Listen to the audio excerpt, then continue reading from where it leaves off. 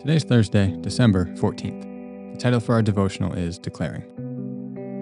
The next part of this passage that John emphasizes is the declaration of that which has been seen and perceived. He says in verse 2, "And we testify and declare to you." And again in verse 3, "We also declare to you." So he's emphasizing the declaration here as well. So far this week, we've noted that John was an eyewitness to the life that was revealed, the gospel. He not only saw the life revealed, but he perceived the true spiritual meaning of the life revealed. This he testifies and declares. To see and testify were courtroom terms in the first century. They're also court terms today, so the translators of the HCSB did a good job with this one. Testimony has become such a churchy term, however, that we often miss the literal meaning of it. An eyewitness is called to the stand to give testimony of the truth that they have seen or experienced. In the same way, John is assuring his readers that he is a credible witness as to the truth of Jesus' life. But also, as we saw yesterday, the spiritual truths regarding the meaning of Jesus' life, death, and resurrection, that he is an authoritative witness to these things. This idea of testimony or witness is a major theme in John's writings. He considers himself a credible witness to the life of Jesus, as he says here. John 19:35, he says, "The man who saw it has given testimony, and his testimony is true. He knows that he tells the truth, and he testifies so that you also may believe." He's talking about himself witnessing the crucifixion of Jesus. John 21:24, at the end of his gospel, he writes, "This is the disciple who testifies to these things and who wrote them down. We know that his testimony is true." He includes others in this testimony or eyewitness as well. John the Baptist was a witness to the light of Jesus in John 1:7-34. God himself testifies about Jesus in John 5:37 and 8:18.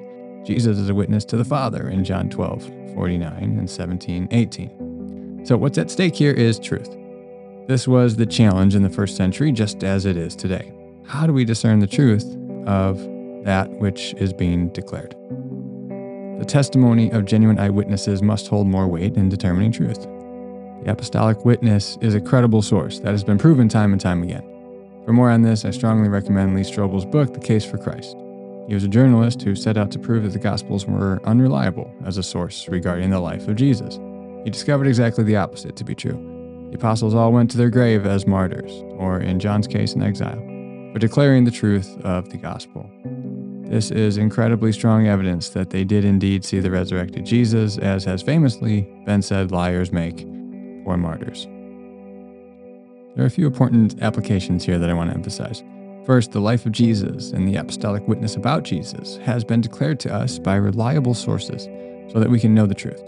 We can rest assured that the gospel is true because of the credibility of the eyewitnesses who first declared it and whose declarations we still have in the New Testament. Secondly, just as the apostles were credible witnesses to the truth of the gospel, we need to be credible witnesses pointing others to the truth of the gospel as well. To take an event from John's Gospel in John 18:37-38, we read, "You are a king then," said Pilate. This is when Pilate is privately interviewing Jesus. Jesus answered, "You say that I am a king. In fact, the reason I was born and came into the world is to testify to the truth." Again, truth is at stake. Jesus says that's the reason why he was born and came into the world. That's the reason why he was incarnated, was to testify to the truth. And Pilate is talking to him directly. Jesus goes on, "Everyone on the side of truth listens to me."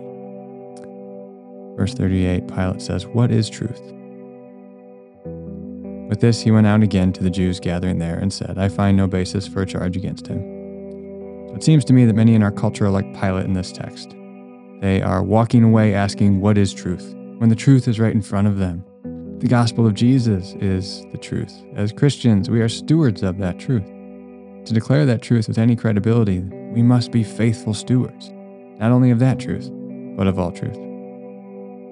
Thirdly, if the gospel is the life revealed, then it is the truth. Christian, we have the truth to build our life upon. We have the truth of salvation, how our sin has been done away with, and how we can be made right with God. We have the truth of morality, how we ought to live. We have the truth of our destiny, where it's all headed.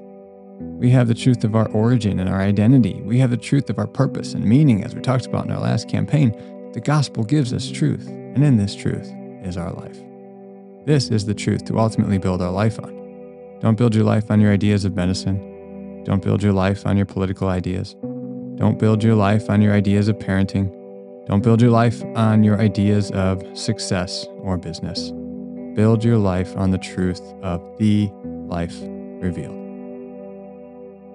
For additional content, I've linked you to Lee Strobel's book, The Case for Christ. For reflection time today, what are some of the other truths that you are tempted to build your life upon? And how can you then build your life upon the truth of Jesus and the gospel as the life revealed?